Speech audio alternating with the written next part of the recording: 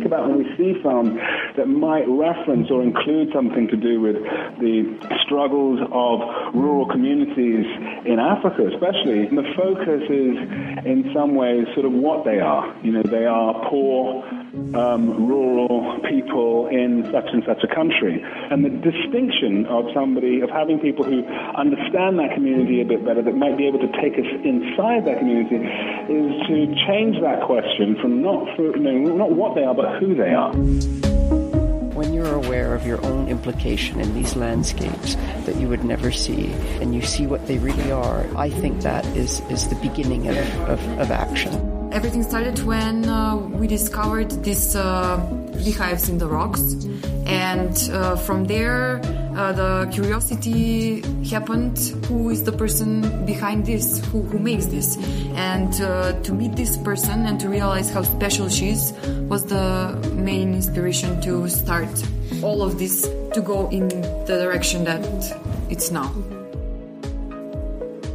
What's up, guys? You're tuned into the Eyes on Conservation podcast.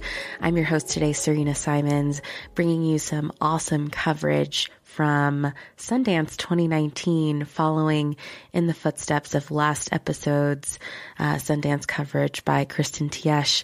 I will be interviewing several filmmakers that I encountered on my awesome time in Sundance.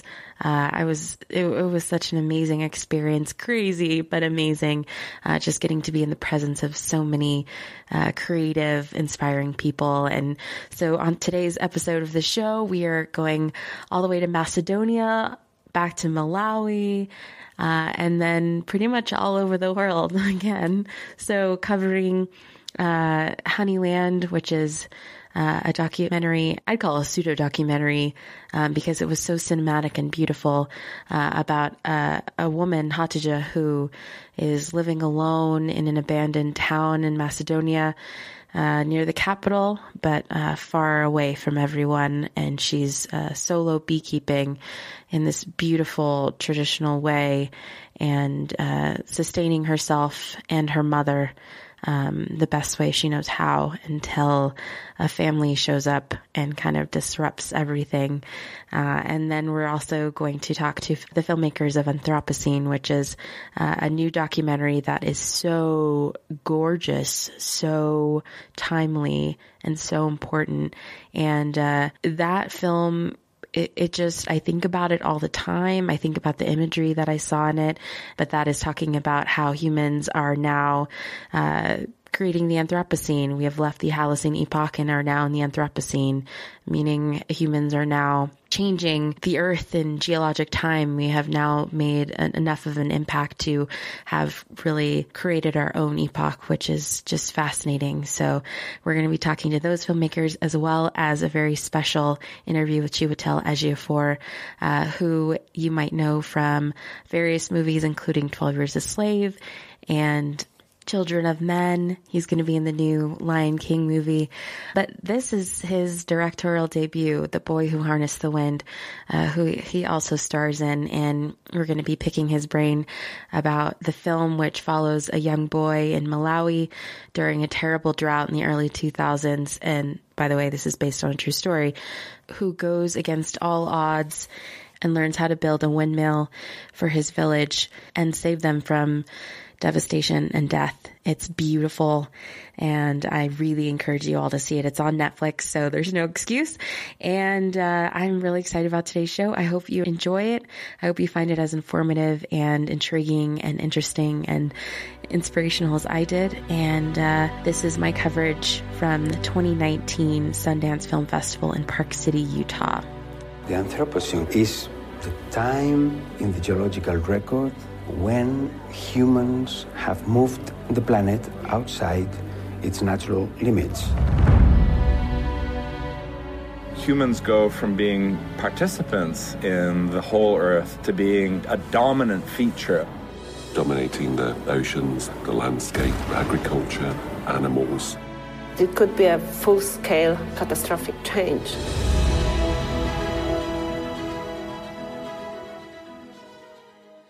So I guess I'll start by just if you guys could introduce yourself. We're going to be talking about the film Anthropocene, the Human Epoch, and I just saw it last night, and so it's pretty fresh in my mind. But if you guys could introduce yourselves. So I am Jennifer Batechwell, the co-director of Anthropocene, the Human Epoch.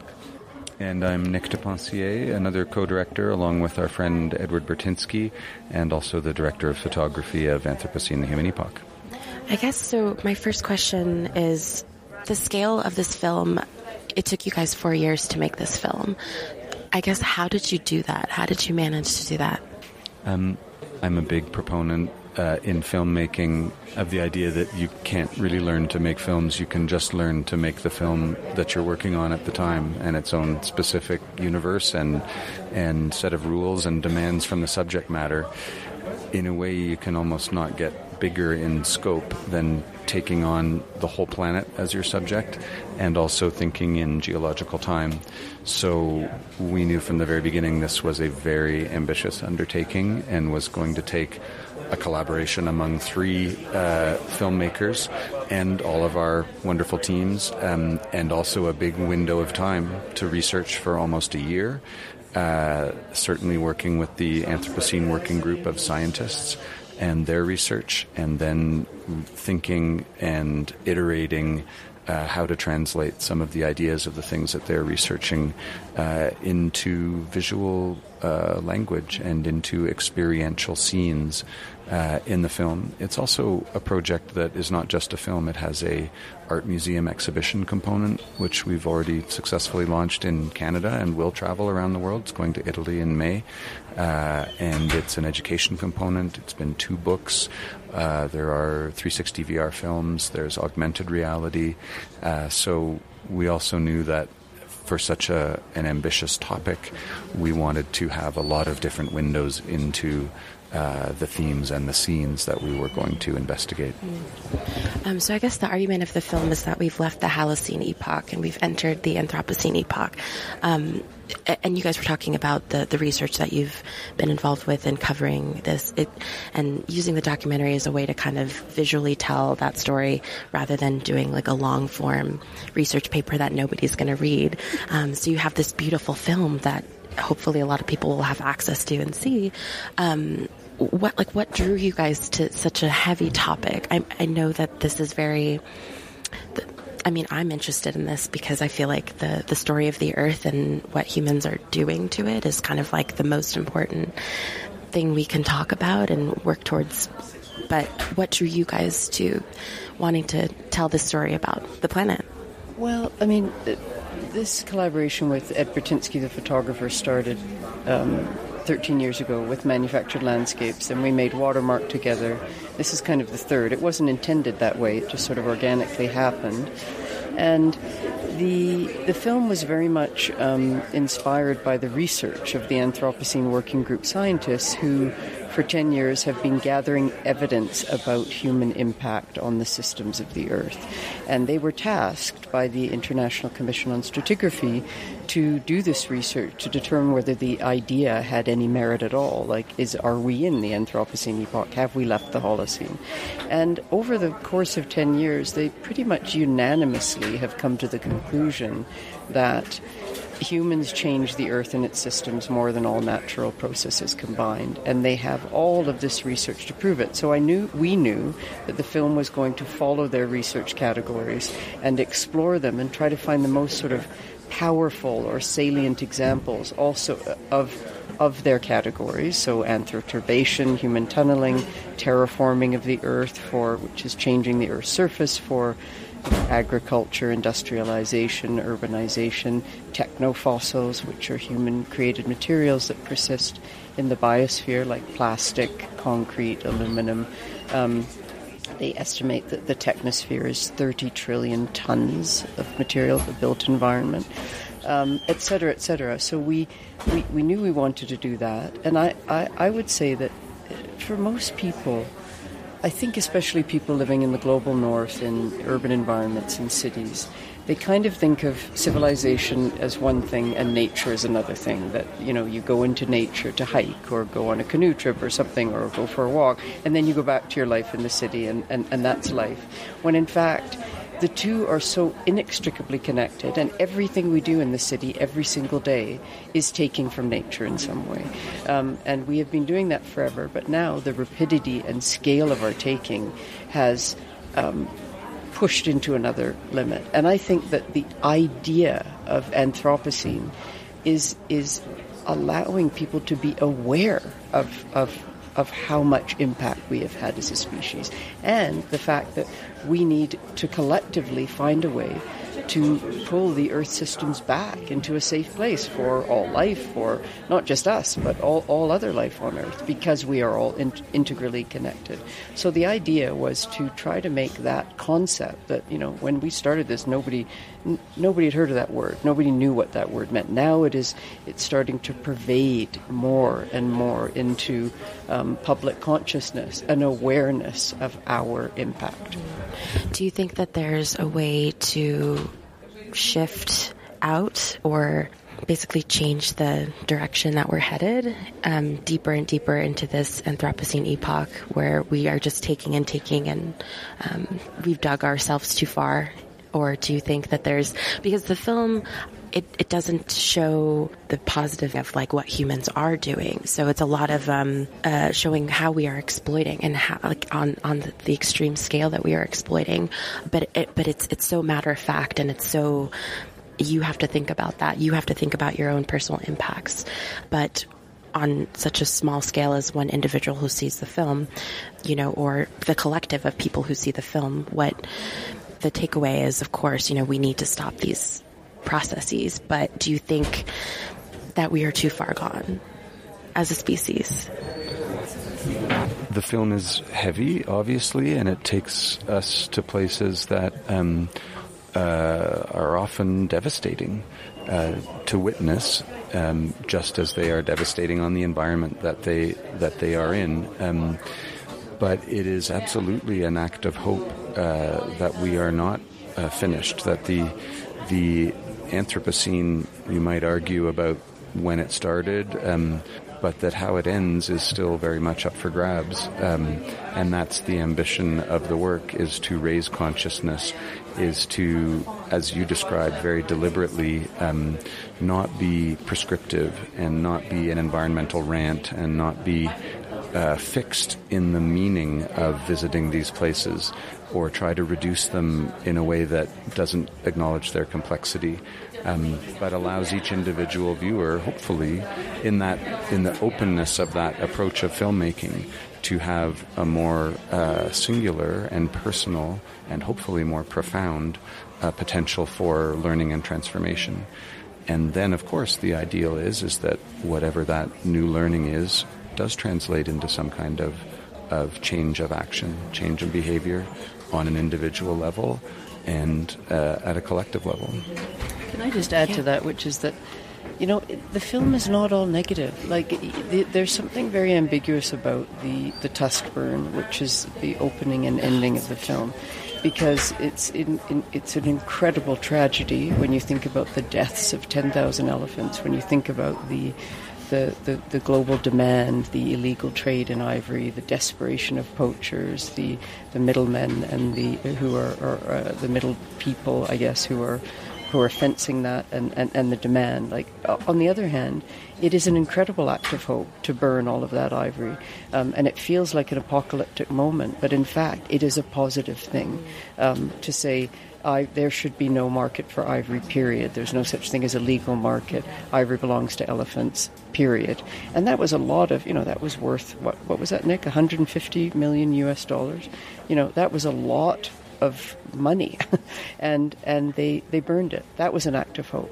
Going to the Zoological Society of London and the London Zoo with these animals that are extinct, these species that are extinct in the wild or critically endangered, and the way that they are cared for by people who are actively working to reintroduce these species, to protect them.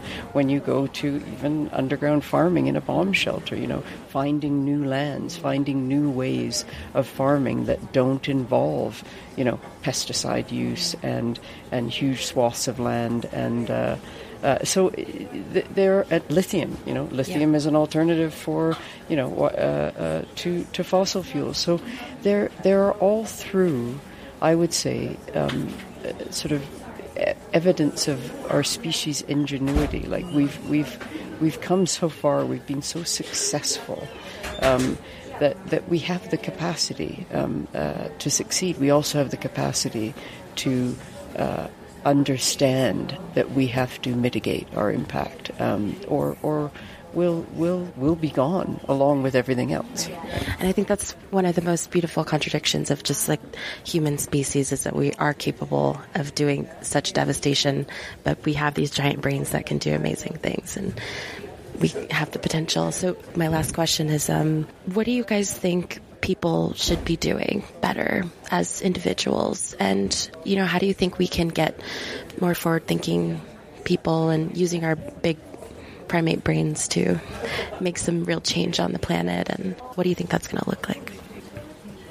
I think the answer to the question of what we should be doing is as different as there are different people who need to answer that question, because all of us have different capacities and interests and talents that we can bring to these solutions.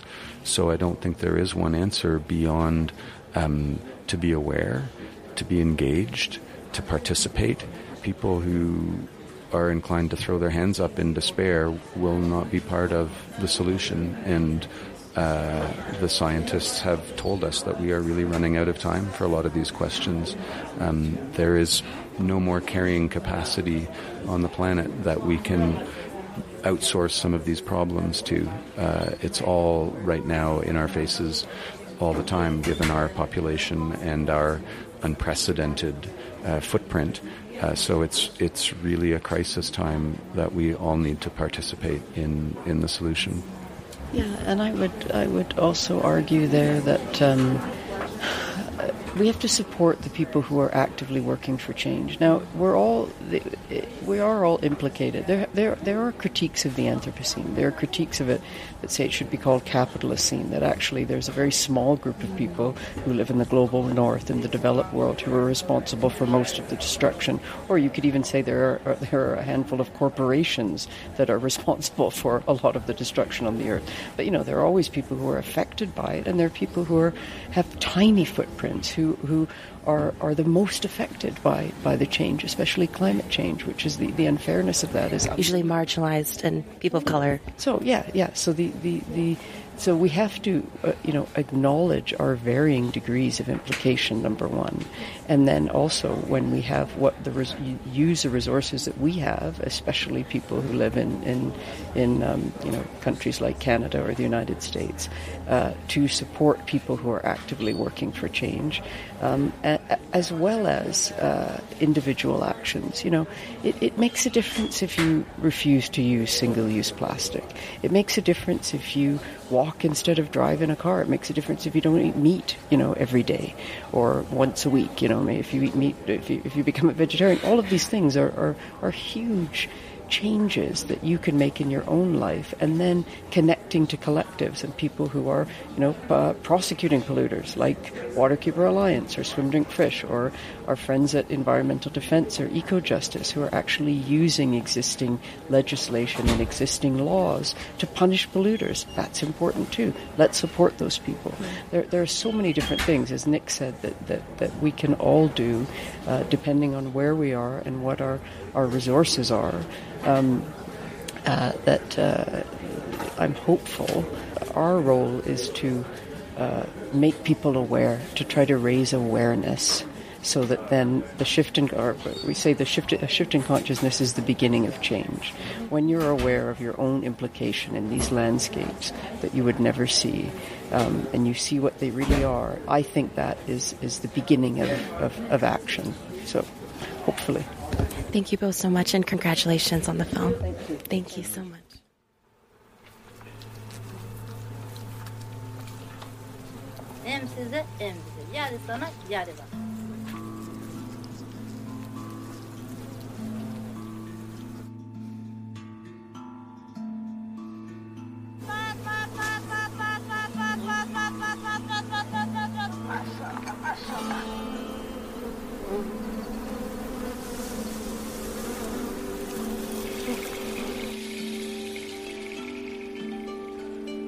吗？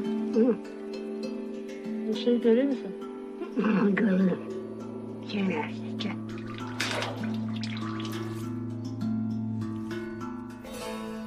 Okay, I will start from here. I'm Fehmi Daud, cinematographer of Honeyland, and we are from Skopje, Macedonia.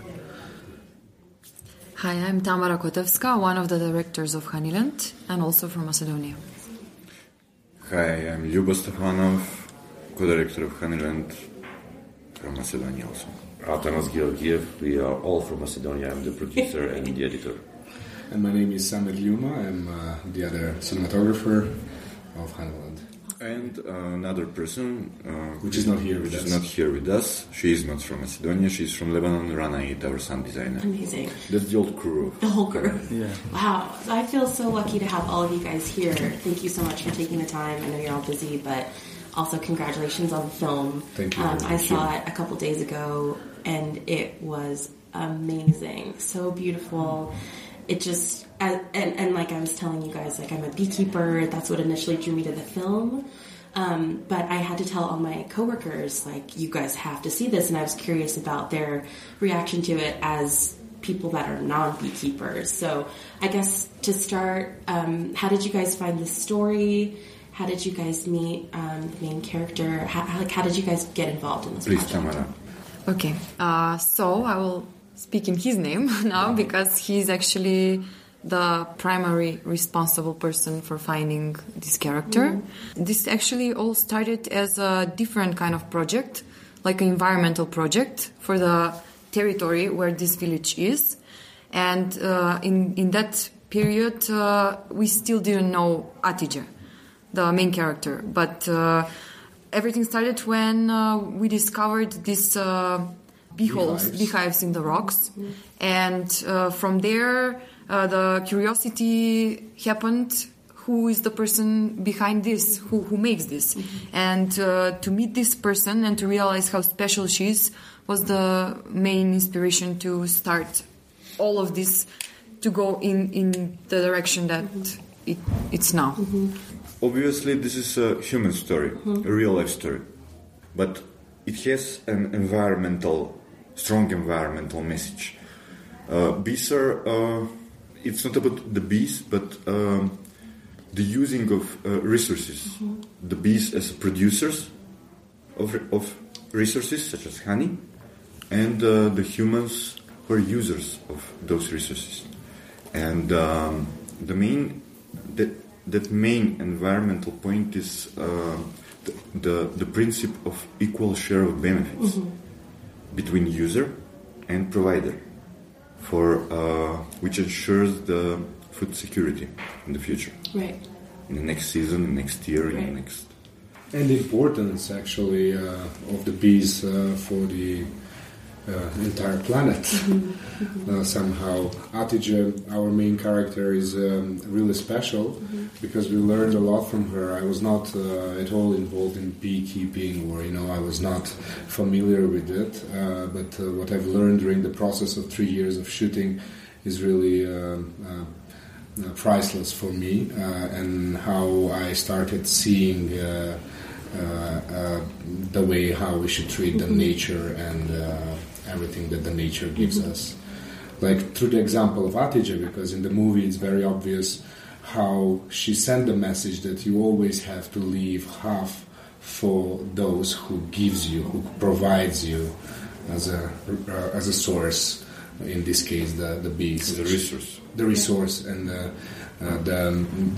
this message she tries to tell to the new nomadic family who are intruding the village and who are entering in her life, kind of, who started to harvest as well and to exploit actually the region with and the honey, which endangered the bees that Atije, our main character, was taking care of. Right. So, I mean, what was it like seeing her work in her hives for the first time, meeting her as a character, going on that cliff, going into the village where she stopped? That's how it started. Right. That scene is actually the first scene we shot. It was very strange because we had and we didn't have any kind of security belts. It was like everything, just go move, take the camera on the hand and just record all those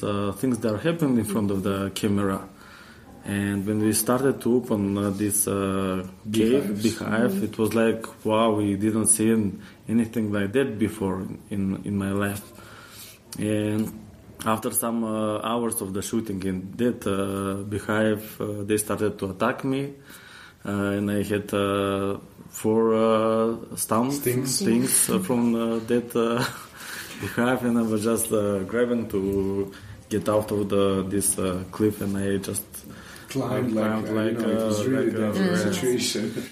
Right after that, we had already used to be in front of the beast, and we didn't have so much scaring about the situation about that.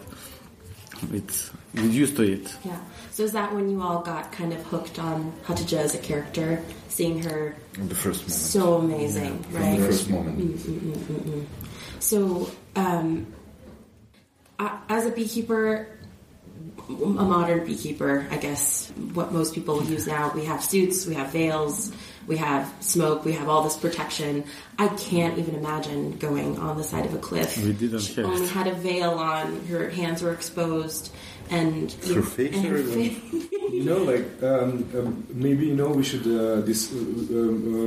when we first time started shooting with her, we didn't know where we will lead to this story in her life, because we were shooting for 3 years.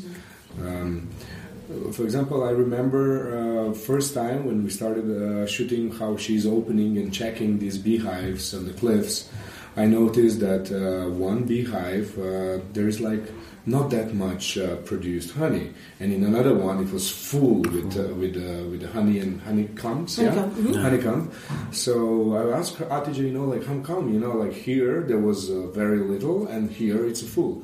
I said, did you take it or something? She said, no, it's like the families. You have a rich family and you have poor family. So very simple, she explained the whole circle, the way how the bees are functioning. They really function like a human somehow in working and providing for the queen bee. And she told us that there is a special bees who are protectors, who are like army, who try to protect, which is the first line of the beehive.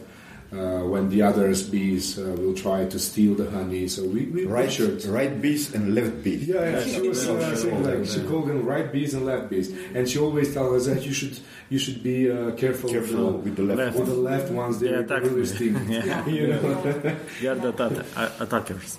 Yeah. When that family started moving in, and she was telling the neighbors, you have to leave honey for your bees. Half of that needs to stay, and he didn't listen to her. And that encourages robbing, encourages them not having the resources that they need in his bees to go to her bees. That's the main conflict. But I just thought that relationship between her bees and his bees and their family and her little family, that relationship was reflected in their bees, and I thought that was so interesting. And the way she takes care of hers in that traditional way, which allows for a slower process that yields ultimately more in the long run, and his is more speed, more capitalist money making, and that was his version of it. So, and then the conflict over those two ways of life, I thought was really fascinating, and illustrating that in nature too. It's a process, not just in humans. That's that important environmental message. So, can you guys? And I've heard some things from the panels and screenings that you guys have done for the film.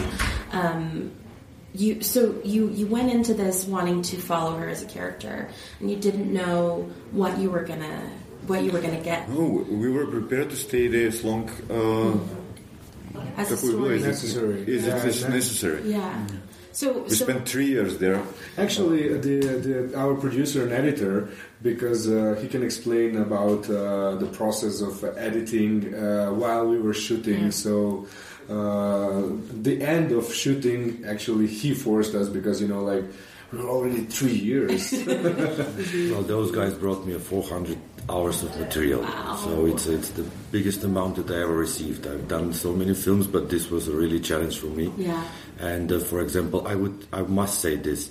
I felt it, in this case, I was so amused, and somehow I felt this, that I have such a beautiful time, because as an editor, I felt that I have this big white canvas in front of me with so many colors, so I could do anything. Anything, yeah. So as well that they were shooting, so if it was missing something, we would agree on something. Okay, let's focus on this. So let's start searching the conflict on this point. So they would bring another material, so we would research it again. So we would, and on the end, how can I say? They wanted to go again to shoot, and all the time they were wanted to shoot more and more. Yeah. How far were you all from the village? How far was that? Look, that's the area, the Honeyland area. It's actually an abandoned place in central part of our country. Actually, it is very close to the capital, and those plains. Which are in scenes. Some scenes, it shows that the airport is only 20 miles from her village. But there is no road. They never had electricity. Those abandoned villages, they're abandoned since 1950s. And we were staying in tents in sessions of maximum 4 days, because no water, no electricity. We never had a generator.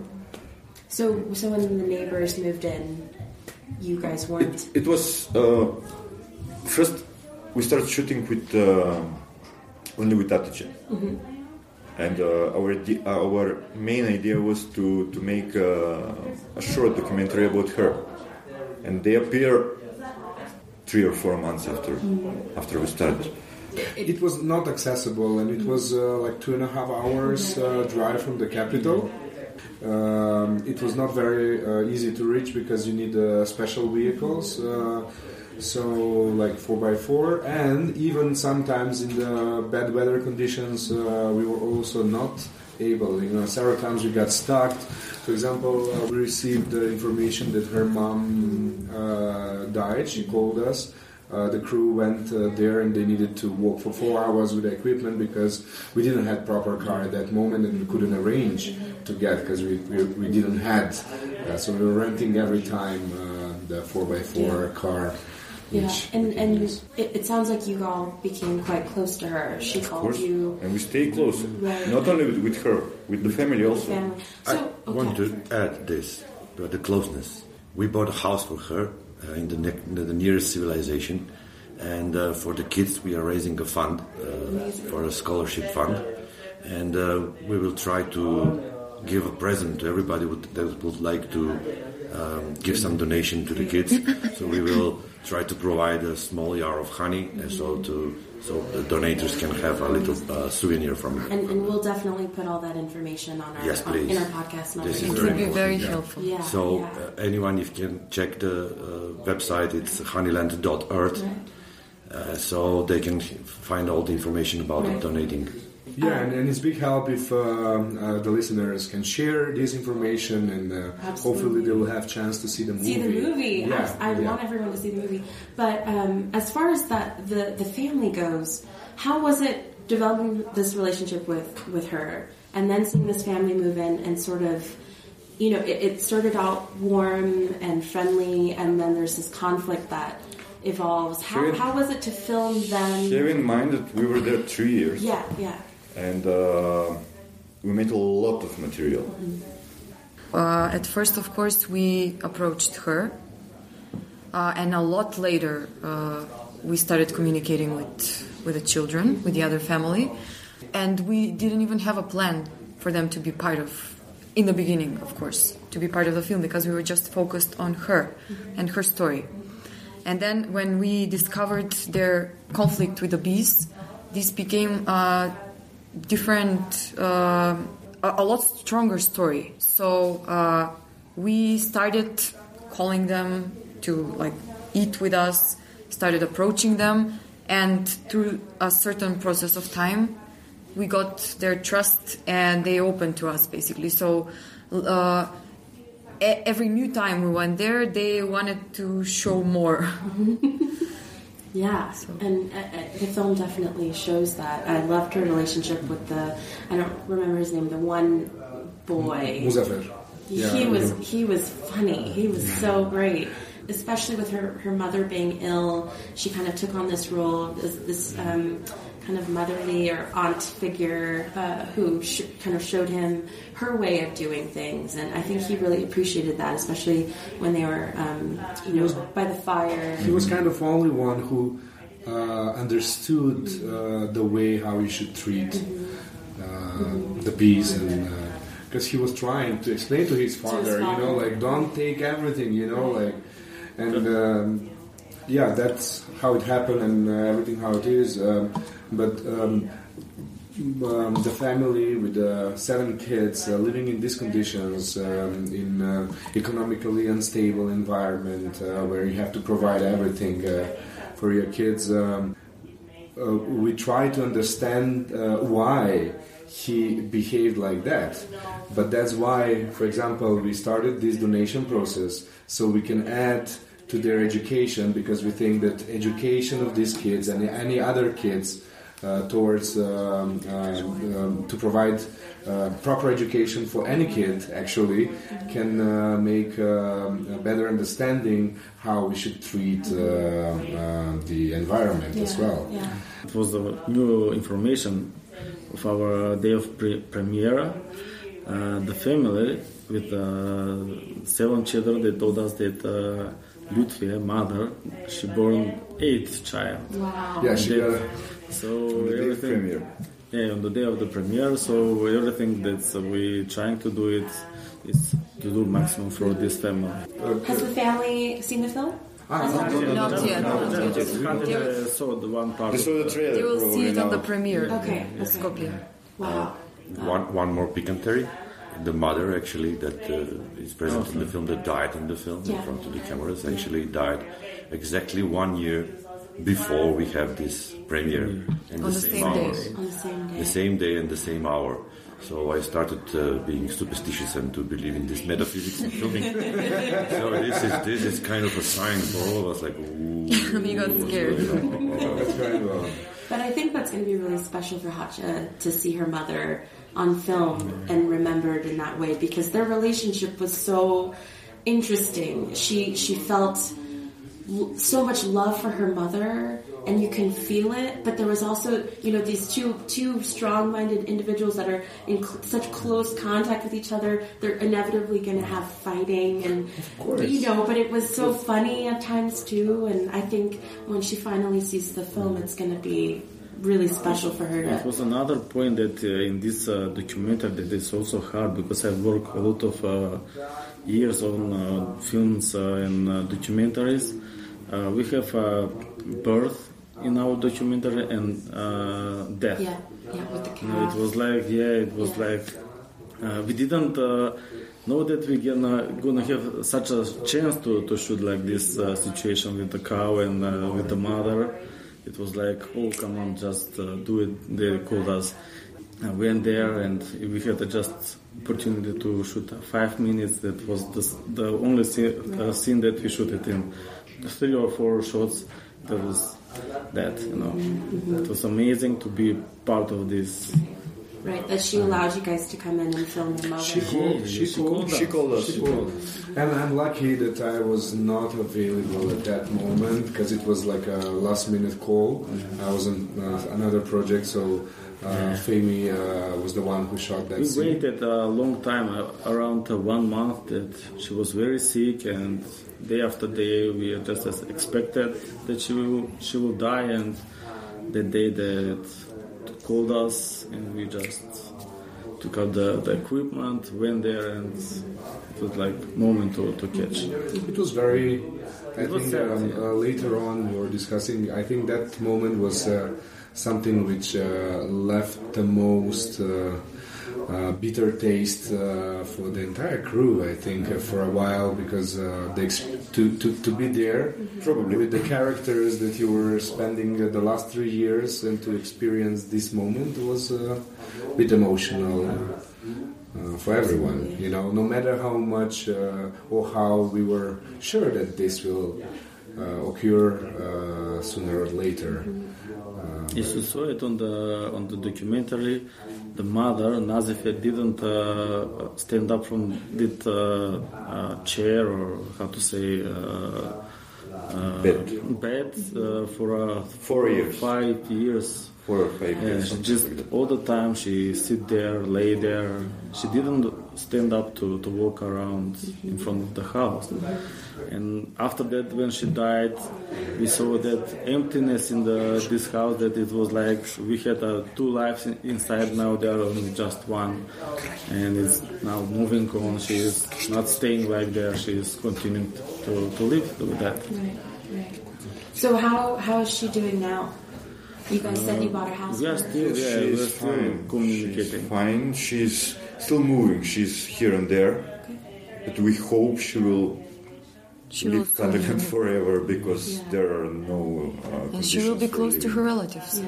Is she still beekeeping? Of course, it was her life. It was her life. That's the thing that she do the most.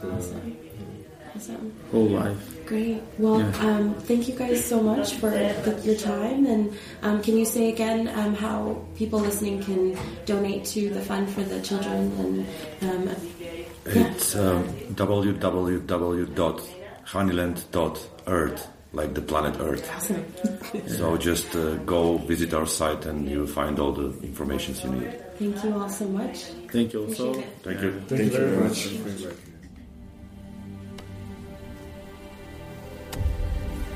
How does it feel, William? I never went to secondary school. Make us proud. Hey, looking sharp, eh? You too, man. Kachokolo is not the wealthiest school in the district, but it's down to each one of you to decide your own level of commitment. Commitment! The rains came late this year, and now the trees are gone. Malawi is preparing for a very long, hungry season.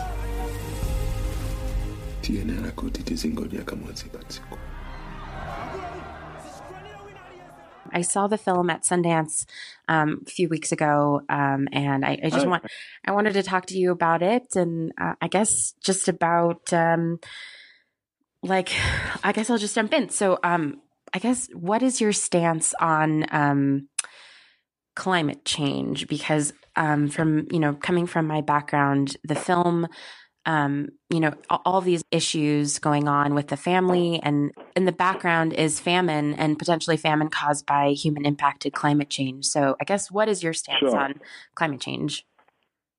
Yeah, I mean, that's exactly right. I felt that the film had, when I read the book in 2009, I thought that it was really, it had a really important environmental message right at its center, right in the heart of the film, which has only become more relevant over that decade. That obviously that combination of climate change, where people are no longer, especially in places where people are absolutely reliant on a consistency of weather and a consistency of weather pattern, and that shifting of weather patterns, that the nature of climate change is absolutely kind of undeniable, and it immediately affects these communities. And so in this iteration, in this experience, that there's obviously that heavy rainfall that has come very late in the season, and then this drought hits, just absolutely nothing, and very, very dry for a very long period. And that combination was the first kind of hit of this of the events that affected William Kamkwamba and his family and his community in Malawi. And the fact that those kind of events are more and more frequent, not just in Africa, not just in Malawi, but around the world. And that sense that that is something that is on the increase and is clearly as a result of a changing climate. Their issue in 2001, 2002 was also, there were other factors involved, that the unregulated price of grain was another major issue that affected that community. There was that massive shortfall due to the harvest, and then grain prices just shot up in an unregulated way, which froze out the farmers. And so in 2009 we were dealing with the economic collapse, the global economic collapse that had happened in 2008. So again, this issue of climate change and this issue of economics, were completely sort of interwoven in the experience that the Malawians had in 2001, 2002, and were part of, in some ways, the sort of global dialogue, in different ways. And so because of that, it seems that sort of hydra, that kind of double-headed hydra, is exactly what is going to be and continues to be the sort of balance of figuring out who's being impacted by these issues, and often they're just at this time they're the most kind of vulnerable communities, the communities that ironically do the least environmental damage, and what are the economic responses to those issues as they happen. So that was kind of that, and so the environmental and the economic, and as well as the wider questions in terms of environment that I was intrigued by in the book, in the memoir I wanted to represent in the film, which is deforestation, how that impacts the flooding, how that then impacts the harvest and so on, and just connecting all of that tissue. And so Malawi in this instance is a sort of microcosm of these kind of global dynamics and ways in which people are impacted by it, and ways in which governments don't engage in it, and how the economics freezes out the people affected. Right. Yeah. And as you were saying, it's even more relevant today. And it's amazing that this is based on a true story, which really hits home the fact that these communities, as you said, who are doing the least environmental damage, are being hit the hardest by climate change and incredible industrialization. So I guess having the stance that you do and being interested, I'm so glad to hear that you are as interested in environmental issues as you are, which is super obvious by the film. But I guess how has your stance on climate change influenced the projects and the roles that you take on or will take on in the future?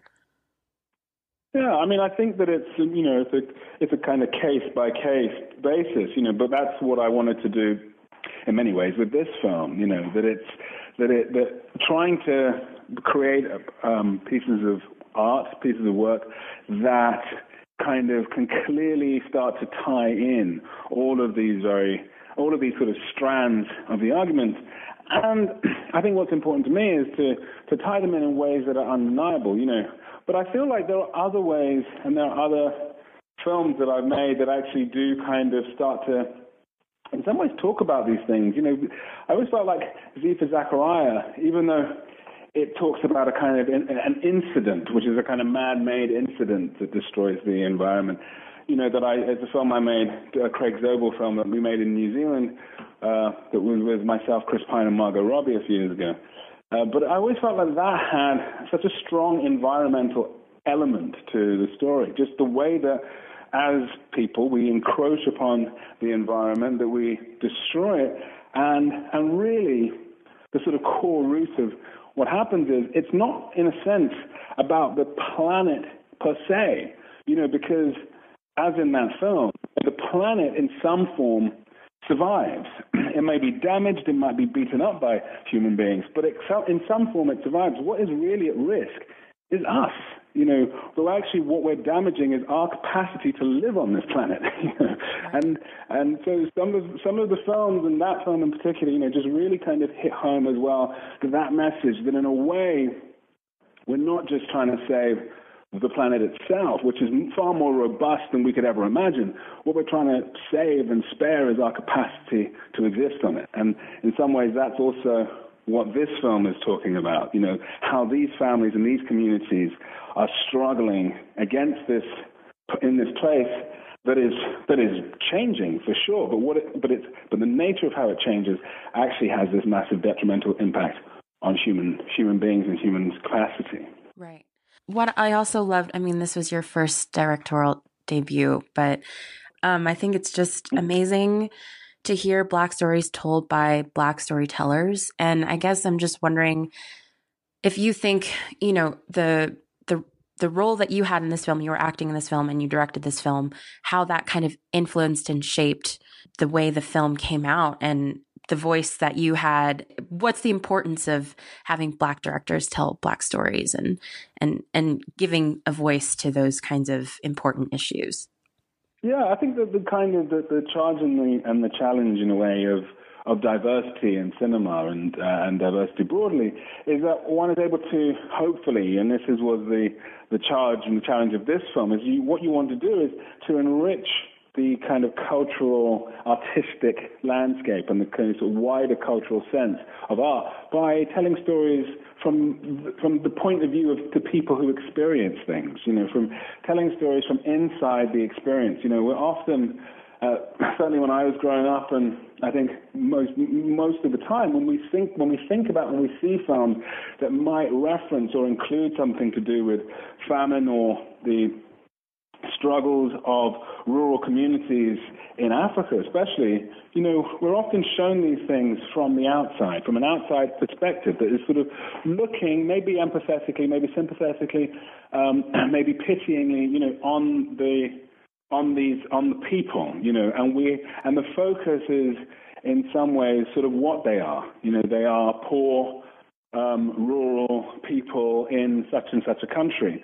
And the distinction of having people who understand that community a bit better, that might be able to take us inside that community, is to change that question from not what they are, but who they are, and being able to talk about who they are really means being able to see that perspective from inside of it. What does it feel like inside of the family, inside of the community, to be undergoing these kind of pressures, to be fighting your way through, to find positive solutions, and to find inspiration from inside that community and inside that dynamic? And I think that is what is so rich about being able to have different voices and people to express their own opinions and their own understandings of different places. Malawi is very different from Nigeria, but and there is no general African space. There's no sort of generic Africa. But when I was traveling back and forth as a kid, as a young man, to Nigeria and to the village in Nigeria, I was aware of certain dynamics. I was aware of certain things. Some of those things are similar to the way things operate in the rural communities in Malawi. So I was able to find a way in, which I think is kind of often slightly more difficult if you haven't had any exposure to those kinds of worlds before, that sense of the world before. So I feel like that's the real benefit of having those different points of view. It's like it allows audiences to have a rich cultural experience by going inside those kinds of dynamics and to see the world through the eyes of the people who experience certain things, and therefore have a richer appreciation of the world, a richer understanding of the world, a richer sort of knowledge of the world, which I think is one of the crucial things that art achieves or can achieve. And at its best, I think that's what it does achieve, is like we see the world in slightly different ways, which actually informs our overall understanding of the world. Absolutely. And it just becomes less anthropological, and that's kind of what I think most people are used to, especially when dealing with countries in Africa. So I just want to say again, beautifully done, and I really appreciated that we got to know his family so deeply in a way that I think is shaped by the fact that you are also an actor, but also a Black actor and a Black director, and you have that lens in which you're coming from. You've traveled before, and you say that you've kind of been let in. But you also took the time to learn the languages there. And I just think that that really shapes the story in a really beautiful way. But I guess my last question would be one of the big things, I guess, themes that I saw in the film was William's father being this elder in the community, not the chief, but an elder in the community who has a way of doing things and has always done things a certain way. But those things are not working for him and his family and the village anymore. So I think that's sort of kind of like a big theme that's happening today is we can't do business as usual if we want to survive this current crisis that we're in. And we have a lot of youth that are kind of rising up and taking a stance and saying, no, we need to do something because I want to live in a world that I can survive in and then my children and children can survive in. So I guess the importance of elders listening to youth in these times. What do you think about that? Yeah, I think that's exactly right. I think that what I was really sort of going for, one of the themes of the film is this kind of intergenerational dynamic, and how with Chiwetel that I play, William's father, that tension, that kind of generational tension of wanting to hold on to one's sense of sort of, I guess, patriarchal superiority, and how much of a stranglehold that has, and that continues to become if you hold on to it, without if you can't see that really you've got to be a member of your family, you know what I mean? You're not the head of your family. You've got to participate with everybody else, and those sort of systems, a lot of the films sort of talks about kind of these systems, and one of those systems is how Chiwetel runs or thinks he should run, like his family dynamic, and that extends to all of these kind of patriarchal systems, the way the governments think that they need to run and rule over the people, the way that all these sort of generational push and pulls happen, and how William is then stuck within the context of all of that, and how the solution starts to arrive when those kind of systems are pushed apart, basically, and those kind of systems are reorganized into better systems, essentially systems that can appreciate generations, can appreciate as the sort of elder dynamic, can appreciate the tradition, can appreciate all of these things, even this kind of ancestral root from which we all kind of come from, that they appreciate all that, but they embrace the future, that it embraces progress, it embraces new solutions to new problems. And embracing the youth, embracing a younger generation, of being able to find a community and to find society and to exchange ideas properly in a proper forum without the kind of dictates of older ways of thinking is the only way that we can, as a community, start to find the solutions to the problems we face, And ultimately, that's what William does. He does identify the problem, and he starts to find a solution to the problem, but it's only when he is able and embraced within the context of the society that the society in its totality can actually, implement solutions to the problems. And that, for me, is a great metaphor for how we have to all sort of become William Kamkwambas in our own way. We have to identify the issues. We can't run away from it anymore, and we have to identify the solutions and decide collectively to live in the solution, to embrace the solution, and sort of march in that direction. And and I think that there's an incredible power with that. And I don't think it needs to discard essentially anything. It's sort of just is much more of a embracing, that it's no longer this kind of heralded individualism, but it's a return to this idea of common values and sort of common benefits, and embracing a sense of, a real sense of community, a real sense of society, and thereby, utilizing that to face down challenges. Right, and not only embracing the William Kamkwambas of the world, but also giving the William Kamkwambas of the world the opportunity, because he's coming from this very rural village in Malawi, and he had this amazing experience and rose up in his community and was able to tell his story. But there's so many, Black and brown, poor young people out there that have vision and intelligence, and they just literally lack opportunities. So I really hope. That's the thing. I mean, I think that's the crucial part of the story, that talent is evenly distributed around the world, but opportunity isn't. And I'm finding a way to support young people, to support people who want to identify and implement the solutions to the problems that they face and need that support, need education, need to be able to be given and allowed to have the tools in which to really solve the issues that they are in, is the way forward, to be able to work with that in an intergenerational way, in a global way, to really face down these kinds of problems by coming to people and engaging with them as equal partners in solving these issues, through education and support. Absolutely. Thank you so much, Chiwetel. I appreciate this conversation so much. And thank you so much for being on the show. And I'm so glad that it's on Netflix and it's reaching this really large audience and more people can hear about William's story. And congratulations again on your first directorial debut. Thank you so much.